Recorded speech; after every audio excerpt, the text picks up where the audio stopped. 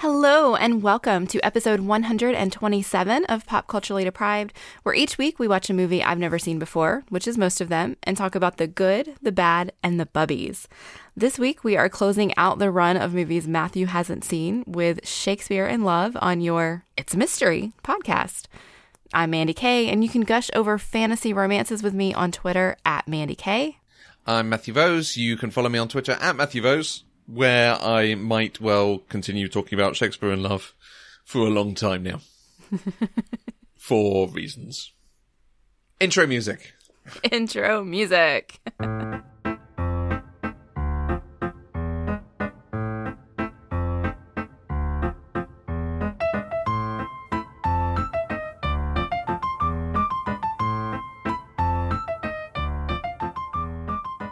So, we talked about... can you even remember when it was that we mentioned Shakespeare in Love? No. It was a good couple of months ago now. And you mentioned it, and I said that I'd never seen it. And you mentioned it, I think, to the guest, and said I'd know about seeing it. Mm-hmm. And I mentioned that I'd never seen it, and you were like, oh, we have to watch that one then. Sounds vaguely familiar.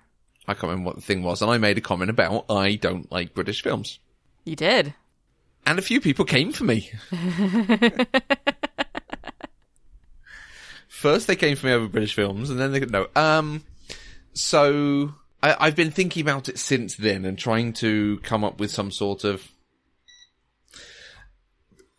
explanation for that fact, some sort of detail about why I may or may not enjoy British films, what it is about British films, how I would describe them, and what I do and don't like. Okay, before you do that, can you define what a British film is to you? Because I would not call Shakespeare in Love a British film. Yeah, so it is kind of difficult, because if we're talking British cinema, we're including Star Wars, the last couple of Mission Impossible films, other films that have now gone out of my head that I had prepared for this, but you know, there are a lot of films made and produced over here that are technically British cinema. Almost all of the great Kubrick films he made over here. At studios over here, funded over here, produced over here. Just with Americans as the main roles. So it's not that. It is probably something about the sort of non-mainstream releases. Because Hollywood releases are what you would consider the mainstream over here. Okay. Jurassic Parks of this world. Yeah? Mm-hmm. The Marvel films of this world, for instance. I'm talking films set in Britain, about British people, that may or may not get a wide release, but are speaking to the British experience, maybe? Okay. Might be the thing. Okay. And there is part of this conversation. I think I want to try to come up with analogies for you about films released in the US that are about the experience of living in the Carolinas, for instance. Mm-hmm. That you might go, yeah, but they're awful and full of tropes and stereotypes and they're horrid. Kind of like what we do over on Southern Fried Pop Culture? Yes, but again, not mainstream. Right. So some of them you've done have been mainstream, some have not been mainstream. And I think it was Catherine who said this a while back when we were talking about it. A really good point that in the US, you have a lot of films like that are made and they go out on the Hallmark Channel or other channels of that ilk. Right. That I now can't remember. TMZ? That's not a thing, is it? No. Well, it is, but not a TV thing. But not, yeah. But you mean things like made for TV movies? Exactly. The sort of thing that Neil Patrick Harris did between Doogie Howser and How I Met Your Mother. Or like direct to DVD stuff. Exactly. And I'm saying Neil Patrick Harris because I do remember staying in a lodge by the volcano in Hawaii, and the only thing I could find to watch on TV was a thing about Neil Patrick Harris being trapped in a car in like the wilds of Alaska or something, and based on a true story sort of thing. And he trudged out into the snow and left his wife and child in the car, and they got rescued. I he forgot disappeared. That movie existed. Yeah, right. Like that's why he is the name that I go to for this, because it's like, oh, it's Neil Patrick Harris. He's a famous dude. Right. There was a time he was not so famous. Yeah. So I think there is British cinema that might end up as something like that, but is elevated a bit because we do actually produce big films over here. Okay. And when I say big films, I mean Star Wars, Mission Impossible, superhero films, things like that. The James Bonds and the Harry Potters of this world as well, obviously. But that don't necessarily get that release all around the world. Okay. And the thing that I think I've been able to come to is breaking them down into three categories. You get the gritty, realistic portrayals of people on this island, or on this group of islands. The Mike Leigh films particularly speak to this. Older films like Kess. There's a whole sequence of gangster films and things about football hooligans and just hard living in the UK. There are films that are kind of happy and again, quite often based on real situations and real life, but are casting the same people over and over again. Famous lovies who get to ham it up doing their thing for a couple of hours. And this especially speaks to TV adaptations. So, you know, I'm going to say Paddington 2, Dad's Army, the Carry On films, Love Actually, Mamma Mia, even Brazil is in some way, one of these. So can I tell you, I had to look up what lovies meant. Okay. I saw it in the outline and I was like, I don't know what that word is. I've never seen it in my life. I'm not sure I would be able to define it. What was the definition you read? Actually, let me look it up again and I can tell you.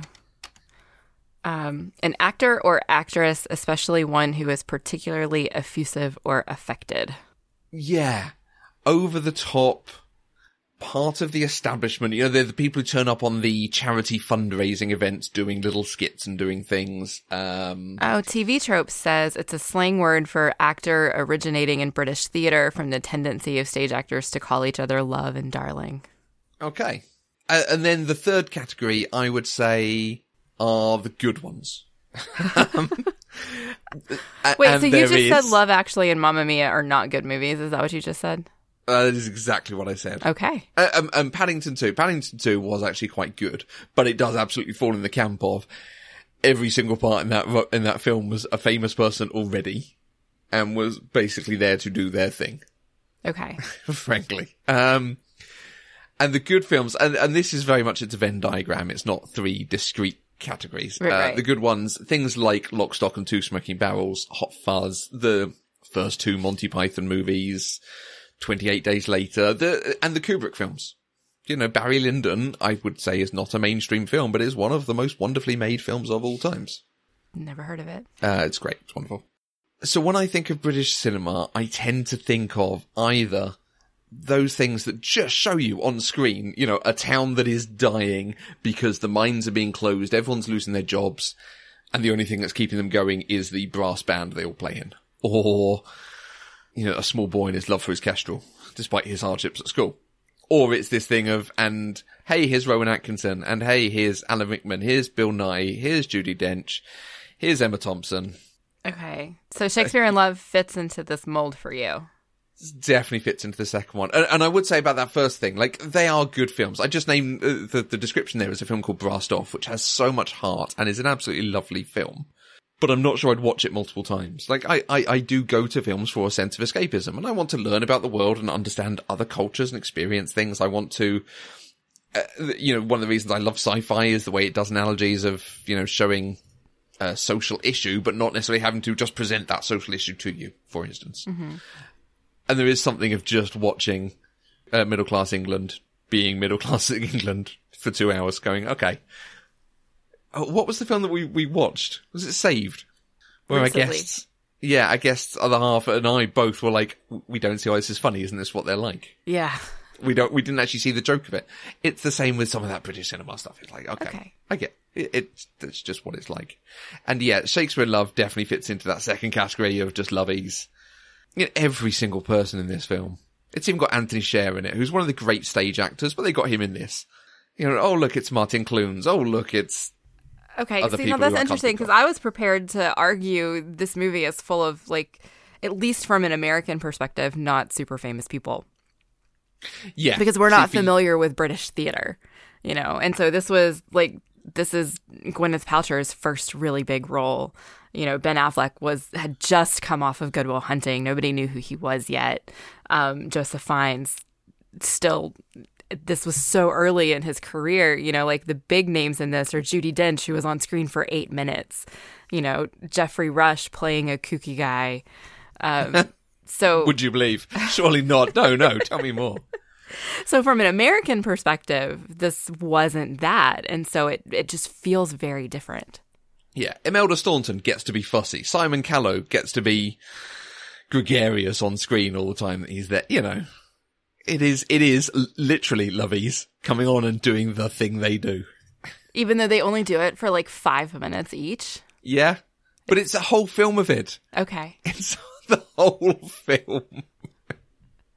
I did find it interesting, though, that it took me a while to place them, but Imelda Staunton and Mark Williams, is that his name? Are both from Harry Potter. Yes, they are British actors. Yes, they are British actors. Of course they were in Harry Potter. But it took me a little while to place them. I was like, they look so familiar. Who are they? Yeah, the Harry Potter films have a lot of this as well. Yeah. Like every single, except for the kids, every single casting is someone already famous. Okay. So. Well, that is why we joke. There are only like 7 British actors in everything. Yeah, exactly. Exactly. And it's this sort of thing. This is the rant. This is the rant now. Prepare yourself. Right. It's this sort of thing that leads to Bill Nighy getting cast in everything. And Bill Nighy is not good. I don't think I've ever seen a Bill Nighy film and gone, oh, I really enjoyed him in that. That was good. That was really solid. Maybe Shaun of the Dead, but he does so little in that. I still haven't seen that. He was very good as the museum curator in Vincent and the Doctor, Doctor Who. Okay. I think we made you watch that episode, didn't we? I think you did, and I don't. Oh, yes, because he gives that speech at the end, and then Vincent makes everybody cry. Crying. Yeah. Let's return to that in a bit. But so it's this sort of thing, like I say, that it ends up with Bill Nighy getting cast in everything. Frankly, that's not right. Well, he wasn't in this, so. No, he wasn't quite big yet, but we're not far off it. All right. Anyway, here endeth the rant. Shall I give some actual information about this movie instead of just it's full of British people? Yeah. I hate Brits. Ugh. Oh, wow. Okay. Shakespeare in Love is an American, to me, romantic period comedy drama directed by John Madden, not the sports video game guy. Hey, that's my joke. And written... I stole your joke.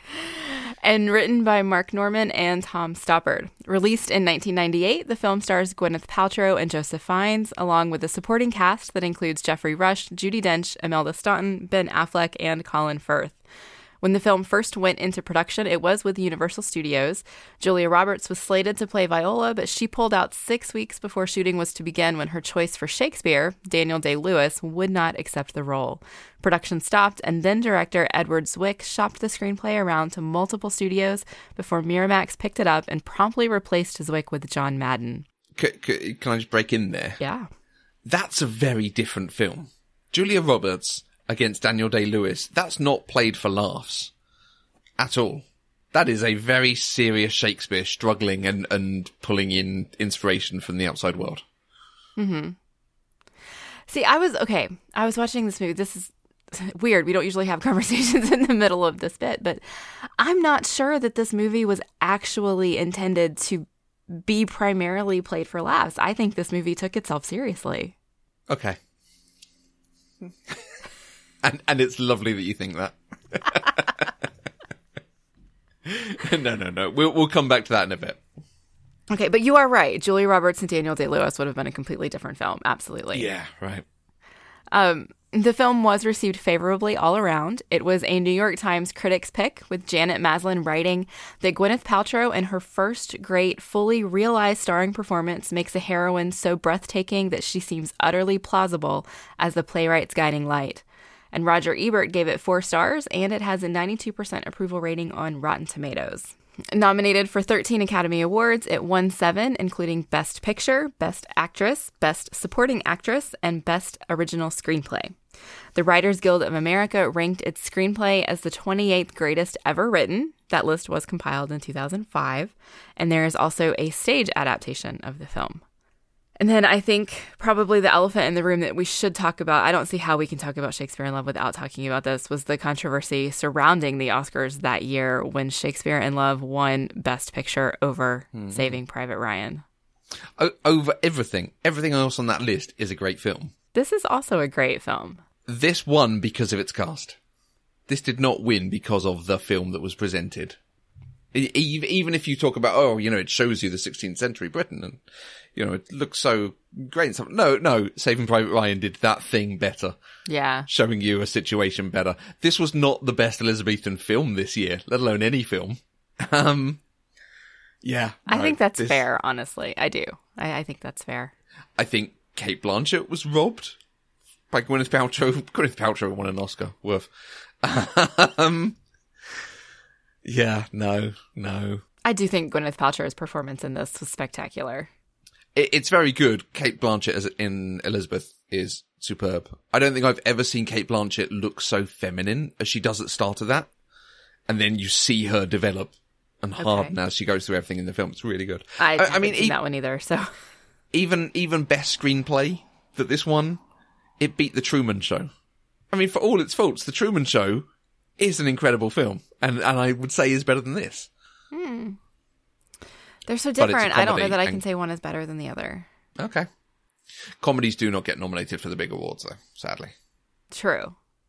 Although I'm not sure. I don't consider The Truman Show a comedy either. No? No? But it's got Jim Carrey, and Jim Carrey came with a lot of baggage at the time. Yes. That is true. Absolutely. So, I mean, at least Spielberg won Best Director. Okay. Why don't you tell us what this movie is about? Whilst writing a new play, William Shakespeare falls in love with a woman who is separately pretending to be a man so she can star in said play. Pretty true. That's fair. I mean, that's not a plot. Sure it is. There's not enough there to hang a plot off. Particularly if the romance is not going to go anywhere. No, that's what makes this... Oh, this is so good. I love this movie. It's so good. It's heartbreaking, but so good. Hey, you love it. Presumably you own it? I actually don't. I thought I did, but luckily it is on Hulu right now. Okay. Over here, it's not available anywhere, but it was on the Paramount channel last month because Paramount have launched a TV movie channel. There's a Sony movie channel, a Paramount movie channel. Universal have just launched one. Wow.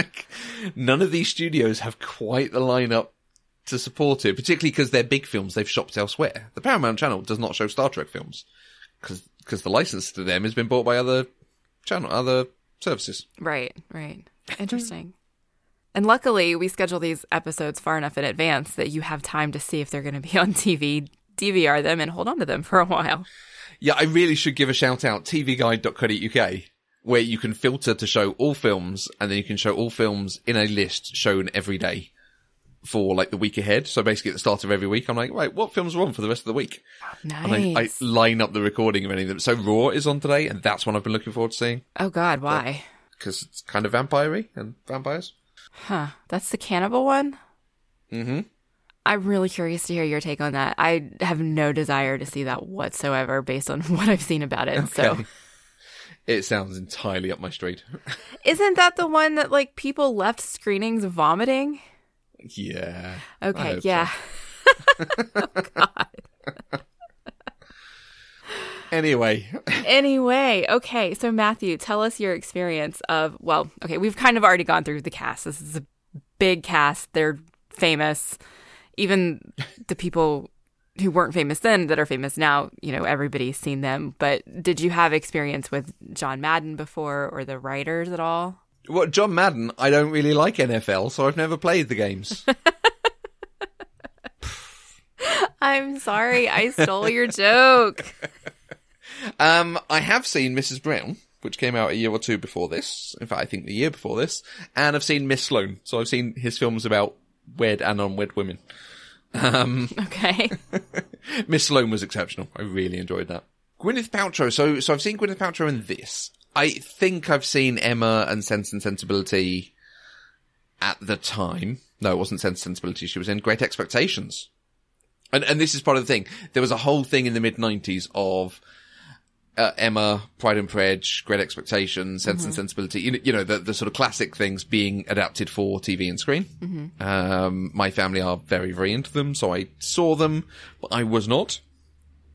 It's one of those things, my sister was very into them, so I was less likely to enjoy them. Of course. Because siblings.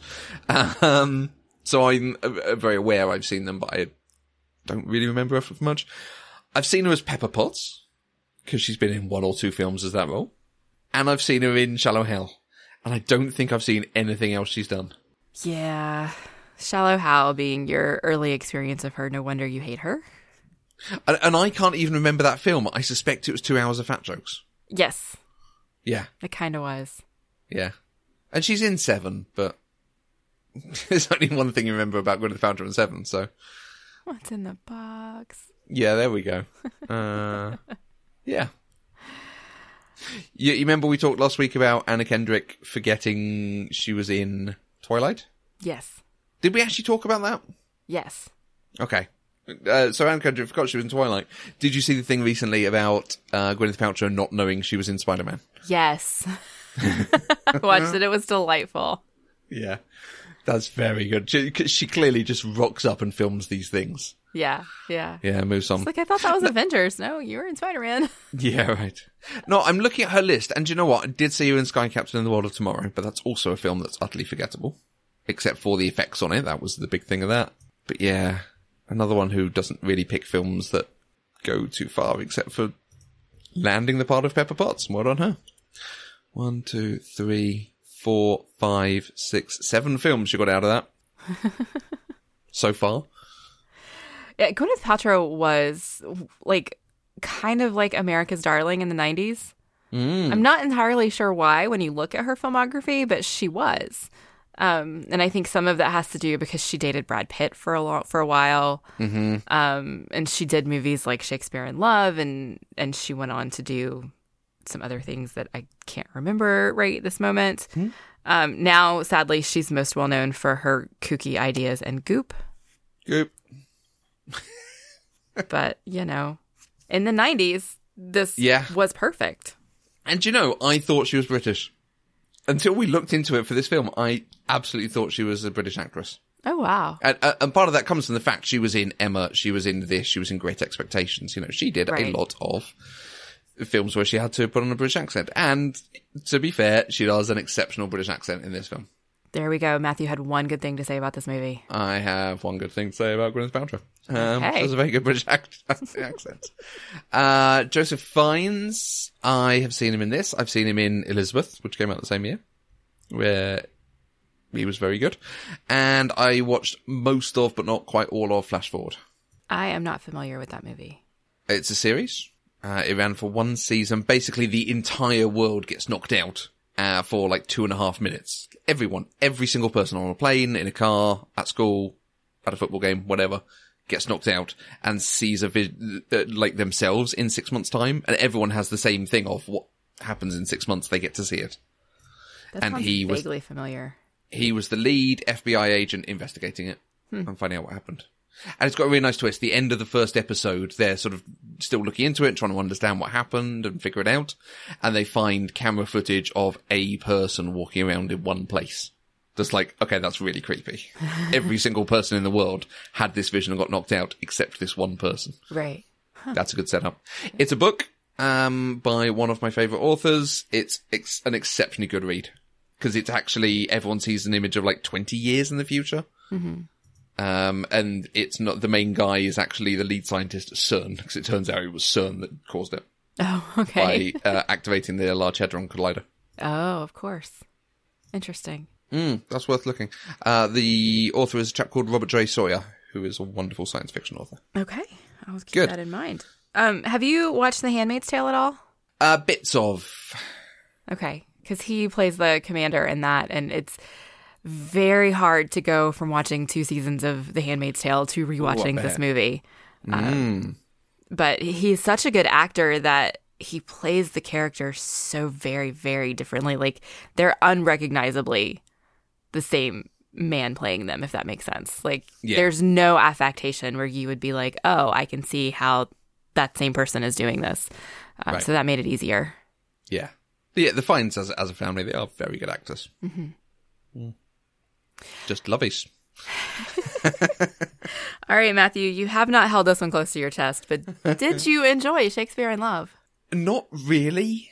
This might be the most 5 out of 10 of all 5 out of 10 films. Oh. Like, Twilight was a 5 out of 10, because Twilight did some really good stuff, and it did some really bad stuff, and it just ends up in the middle. This just aims at the middle and gets there and never moves. Oh, like it is everyone coming on screen, doing their thing for a scene, and then moving on to the next scene, and it's held together with this flimsy plot of he's trying to write a play and he hears lines and he puts them in the play. A romance that they say at the beginning, they set up this romance is not going to go anywhere, and it feels entirely on rails until the end where it doesn't go anywhere. I wasn't surprised by any of it. I wasn't swept in by any of it. And I think that might be the big problem. I think if you were watching this and coming to it with probably more of an open mind, to be fair, because I had avoided this film actively, not watched it for many years. So I wasn't expecting anything from it. Okay. I would like to counter your opinion of this movie with a quote from Roger Ebert's review. Okay. Just because his review is pretty spot on for how I feel about this movie. Mm. And it's easier for me to use somebody else's words because they're so much better written than anything I could do. Right. So Roger Ebert said, "The contemporary feel of the humor, like Shakespeare's coffee mug inscribed Souvenir of Stratford-upon-Avon, makes the movie play like a contest between Masterpiece Theater and Mel Brooks. Then the movie stirs in a sweet love story, juicy court intrigue, backstage politics, and some lovely moments from Romeo and Juliet. Is this a movie or an anthology? I didn't care. I was carried along by the wit, the energy, and a surprising sweetness." And that's pretty spot on for me. I was watching this movie last night and God, there were so many moments I found myself just sitting there with this giant smile on my face because it just made me happy to watch it. So, I mean, his point about the rivalry between a Mel Brooks film and Masterpiece Theatre, yeah, because if it absolutely leaned in and wanted to make fun and be silly, it would be fine. There's a film called Bill that our friend at Katie Sharu recommended to me last year, which is much more aimed at kids, but it's this kind of William Shakespeare getting into scrapes and whilst also getting inspiration for his films. But it's done in there is a character in that, the Earl of Crawley, the Duke of Crawley. And part of that is a good joke because I grew up near Crawley. Crawley is at best 70 years old. It is a very new town. Okay. So to have this, 16th century, I'm the Earl of Crawley. Like, that's quite a good joke. I quite enjoyed that. This doesn't go that far with, modern anachronisms and silliness. But at the same time, because it's got them, it doesn't lean into, you were saying this is not a comedy. It's not quite taking itself seriously enough. And it's doing jokes about men dressed up as women and kids on the street like In the Blood and so on, which we're going to come back to that kid. It doesn't quite get into the serious thing. So the film has to grab you with what it's presenting. And I didn't see the juicy court intrigue. What was the court intrigue? That Colin Firth is a bit of a villain. She I doesn't think want to so, marry yeah. him, but she has to. But there's not even a thing of, will she, won't she? It just happens. Her father signs the thing, gives them some money, and then they're married. Like, Okay, but let me just tell you, as a 16-year-old watching this movie for the first time, I was utterly shocked that she actually went through with marrying him. I did not expect that to happen. what did you think was going to happen? The first time I saw this, remember, 16-year-old Mandy, I really thought her and Shakespeare were going to end up together. Like, this was supposed to be that kind of movie because this was the romance that they shared was the stuff that dreams are made out of, honestly. It's the kind of romance that every little girl dreams about having. It was wonderful. And the expectation when you're watching that, especially at 16, is that, of course, they're going to live happily ever after. There's no way they're not going to. And so for that not to happen, I mean, because this movie was full of historical inaccuracies anyway, so I never expected it to, I never would have thought, well, of course Romeo and Juliet didn't end up together, so of course Shakespeare and Viola aren't going to. That's kind of like not where my brain was at that time. Mm-hmm. It makes perfect sense for the movie, but 16-year-old me just thought they were going to get there happily ever after. And so even up until the point where the Queen said she couldn't fix it, like, I fully expected them to end up together, even though she was already married. Like, I really thought Queen Elizabeth was going to step in and fix it, and then she didn't, and it broke my heart. Aww. And even that, there are films, and I'm struggling to particularly think of any, of course, that do actually history is different than we recognize it or that we remember it, but still deliver what you expect to. This never went to that place. You're saying it's got historical inaccuracies. I don't think it's got inaccuracies with the history by and large. It's got, here are all the sort of things that we know about what happened at that time and where plays were staged and so on. Mm-hmm. And I think it's trying to fill them in. I don't know enough of the history and the detail to say, but it wasn't trying to come up with new things and say, the history is actually different than we know. Right. I mean, it wasn't trying to not be historically inaccurate, but they weren't afraid to take liberties. Yeah. Such as a souvenir mug from Stratford-upon-Avon. Or, going to Virginia that didn't exist yet. Yeah. Right. I have a quote for you. Okay. The thing a rom-com needs is a happily ever after. Yes. Mandy K. Ottaway, 2019. If that is true, I want to compare that to, because that's you talk about rom-coms, mm-hmm. Compare that to how you feel about something like Romeo and Juliet, a romance story that doesn't have the happily ever after. Does, when it's pure romance, that often has this sort of ending because Romeo and Juliet was so successful, everyone tries to emulate Romeo and Juliet. Does it portray a love story better or more strongly for you because of that sort of inherent doom? It cannot be, but they want it to be? I don't know that I would word it quite the same way that you have there. The wager that they do, that the queen... The £50. Yes. What was the actual wager? It was to see if a play can accurately portray love? Portray love as well in the real world, that kind of thing. So I think a movie... Oh, there we go. As to whether a play can show the very truth and nature of love. And so I think that a rom-com doesn't do that. And what you're classifying as a pure romance here that doesn't necessarily have it happily ever after does do that. Probably not in every instance, but it's much more, it feels much more realistic. You don't win at the end of it just for the sake of winning.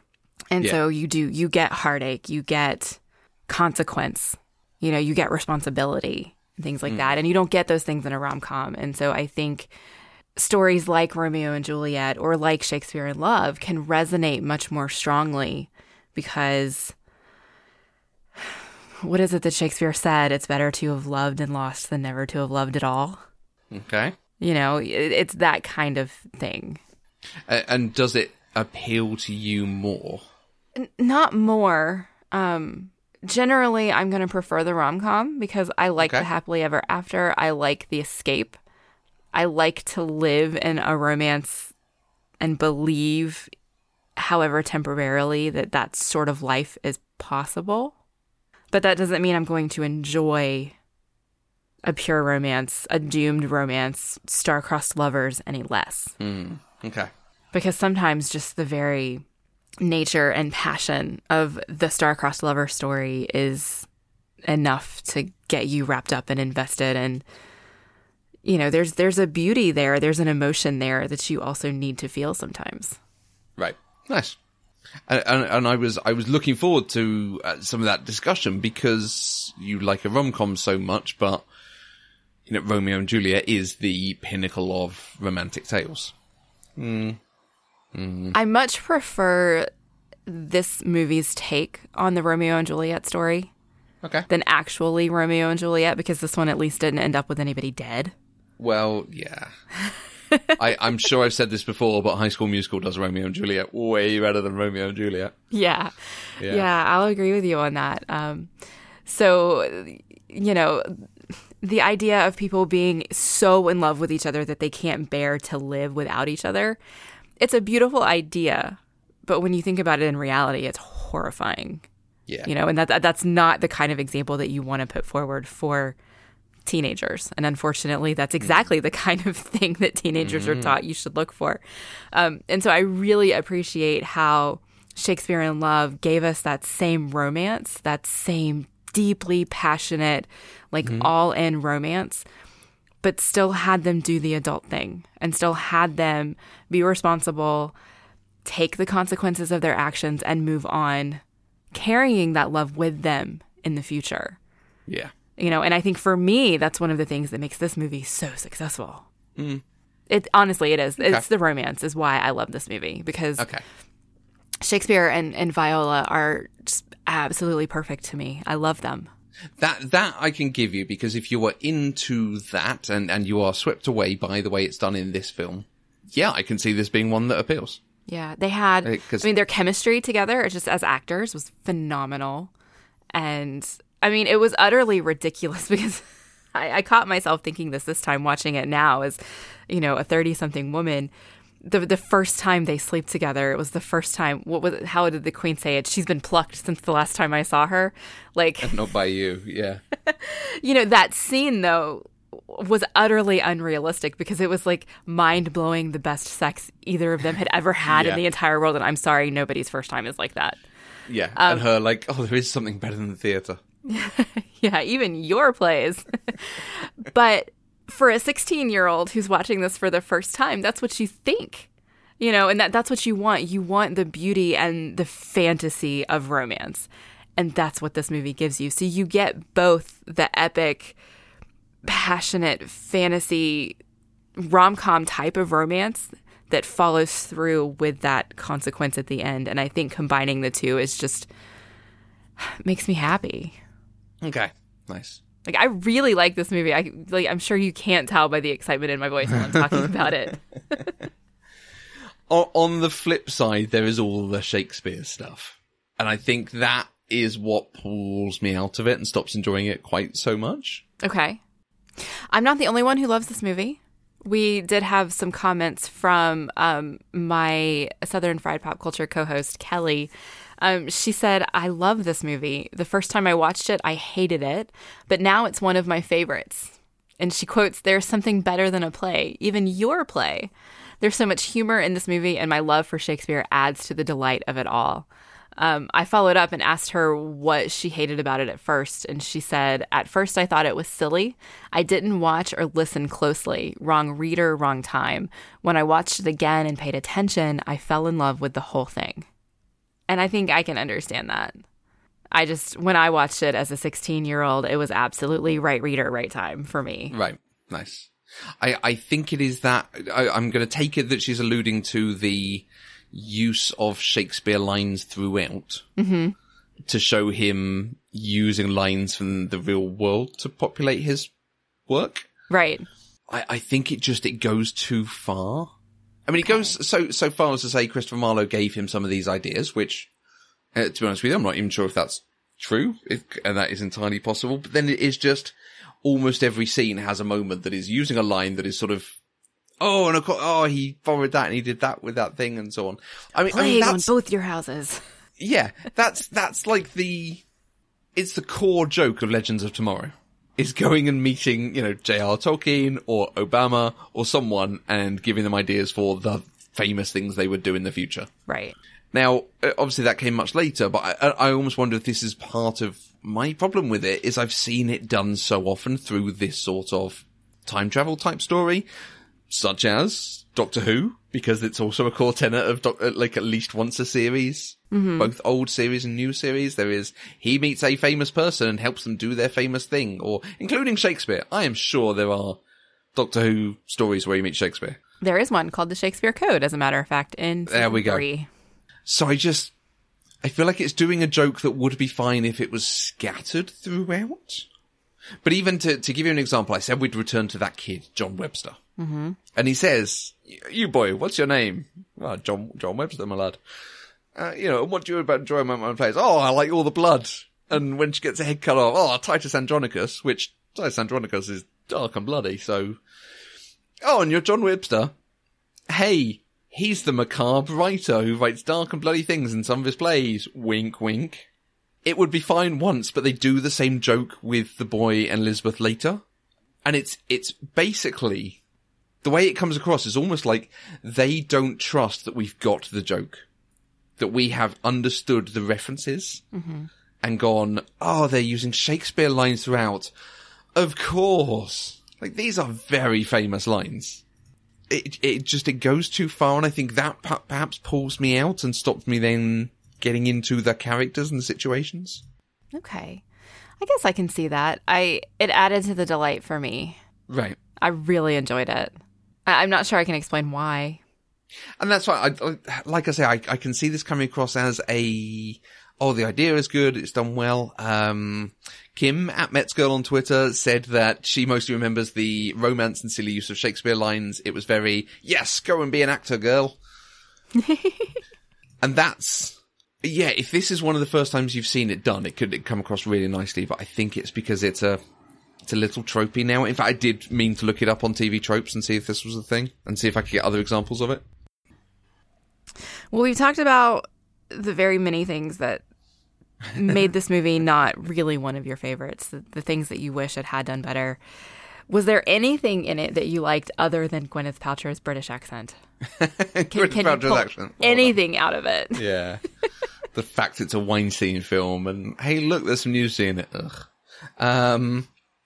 There is a line, there's a bit at the House of Ill Repute where one of the women in the tavern says, so what's this play about? And Jim Carter says, well, there's this nurse. And just that thing of making this great play, but about the nurse side character. Mm-hmm. It's very endearing, and it's exactly the sort of thing, people do. They emphasize their role in things. Mm-hmm. And it came across very nicely. It was a really nice touch. That was a good line. That's a Tom Stoppard line. I mean, this was written by Tom Stoppard, he writes wonderfully intelligent plays and scripts for things. He is very smart, and he makes his characters very smart. I'm not sure I'd say he's necessarily entertaining. It's about the interesting things he puts on screen. Okay. And I think whoever he's worked with has gone very hard into the entertaining side rather than the clever side of it for me. Okay.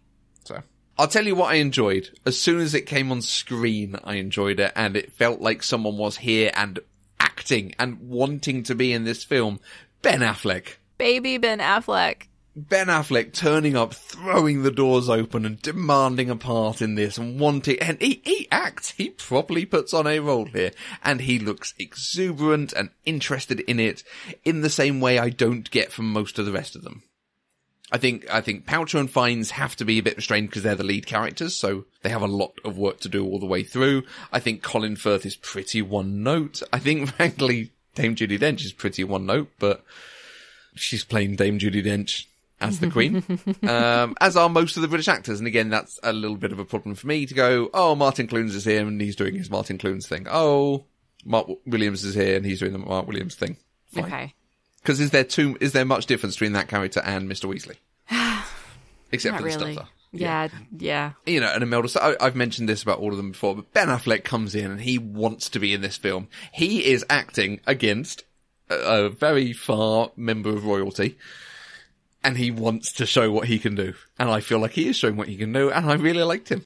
I'm glad to hear you say you really liked something about this movie. Someone was actually acting. Although it is his parts that also let down. I mean, at times in this film, they're not even trying to hide that they're making a film.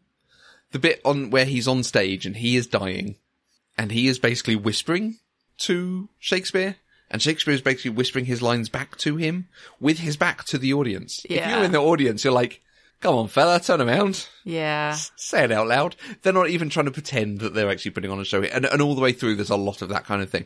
The wig that she wears to cover her long, flowing locks, I don't buy for a second, but oh, look, it's perfect. And she can throw it on and off with impunity, except that one time. So the magic was lost on you. Yeah. Okay. Except for when Ben Affleck was on screen. And then it was magical. He's my Batman. Okay. What about you? Have I taken it all by us talking about the romance, the fact that romance is what you love about it? No, because the romance isn't the only thing I love about it, but it is the thing. Okay, right. This movie is nothing without that love story, and that's what I mean. It's called Shakespeare in Love, you know. I think the first thing that I wrote down when I was watching this movie was the scene where she kicks him out of her bed to make him go write more. She's like, no, you cannot stay here right now. I need you to go write more of this play because the play is way more important to me than sex with you right now. And I thought that was wonderful. Yeah. Imelda Staunton as the nurse is fantastic. Her sitting in the chair outside, like trying to hide the fact that Viola is in there having sex, rocking really hardly in the chair to make the chair make noise. That is very fair. That was quite funny. Yeah. If I can interrupt, that is in some ways why it's a 5. That's Imelda Staunton doing what Imelda Staunton does. But it's very funny. Like, she's made a very good career. Dame Judi Dench has made a very good career out of it.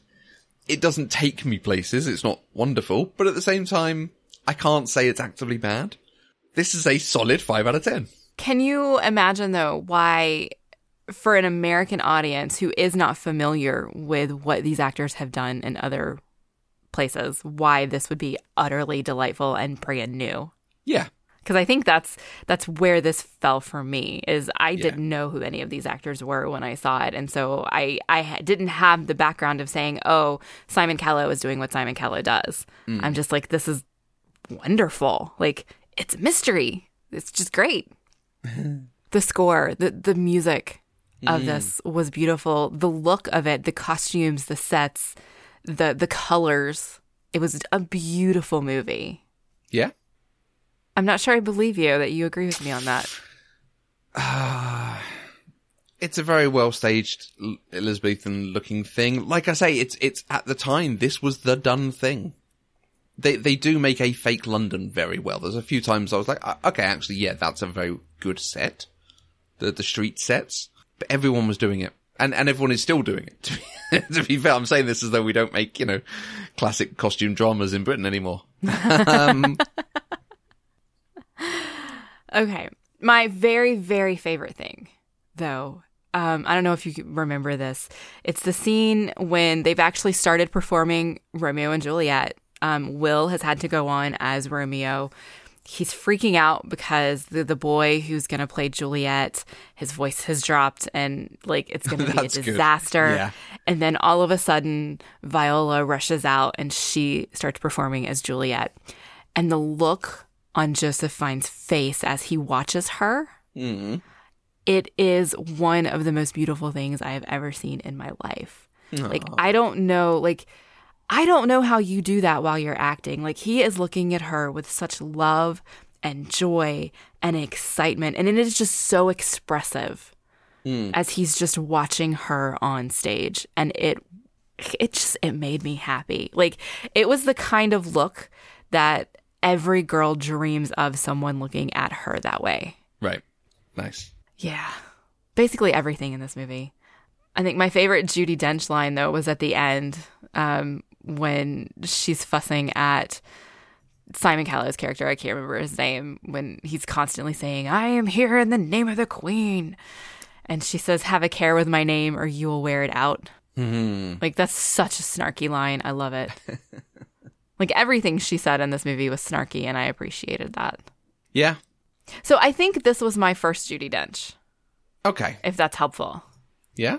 I think it is the thing that she hadn't won for Mrs. Brown, where she probably should have done. So there was a sense of, okay, we'll give it to her this time. Yeah, I read that. Yeah. Which is not a reason to give someone an Oscar. No, I'm not sure she deserved the Oscar. I mean, she did this very, very well, but the character wasn't on screen long enough to qualify, I think. But that doesn't mean that her 8 minutes wasn't spectacular, because I think they were. Right. Yeah, you should go and watch the Cate Blanchett, the first Elizabeth film. I've not seen the second. I've not heard good things. But it was a really good film. I didn't know there was a second one. Elizabeth...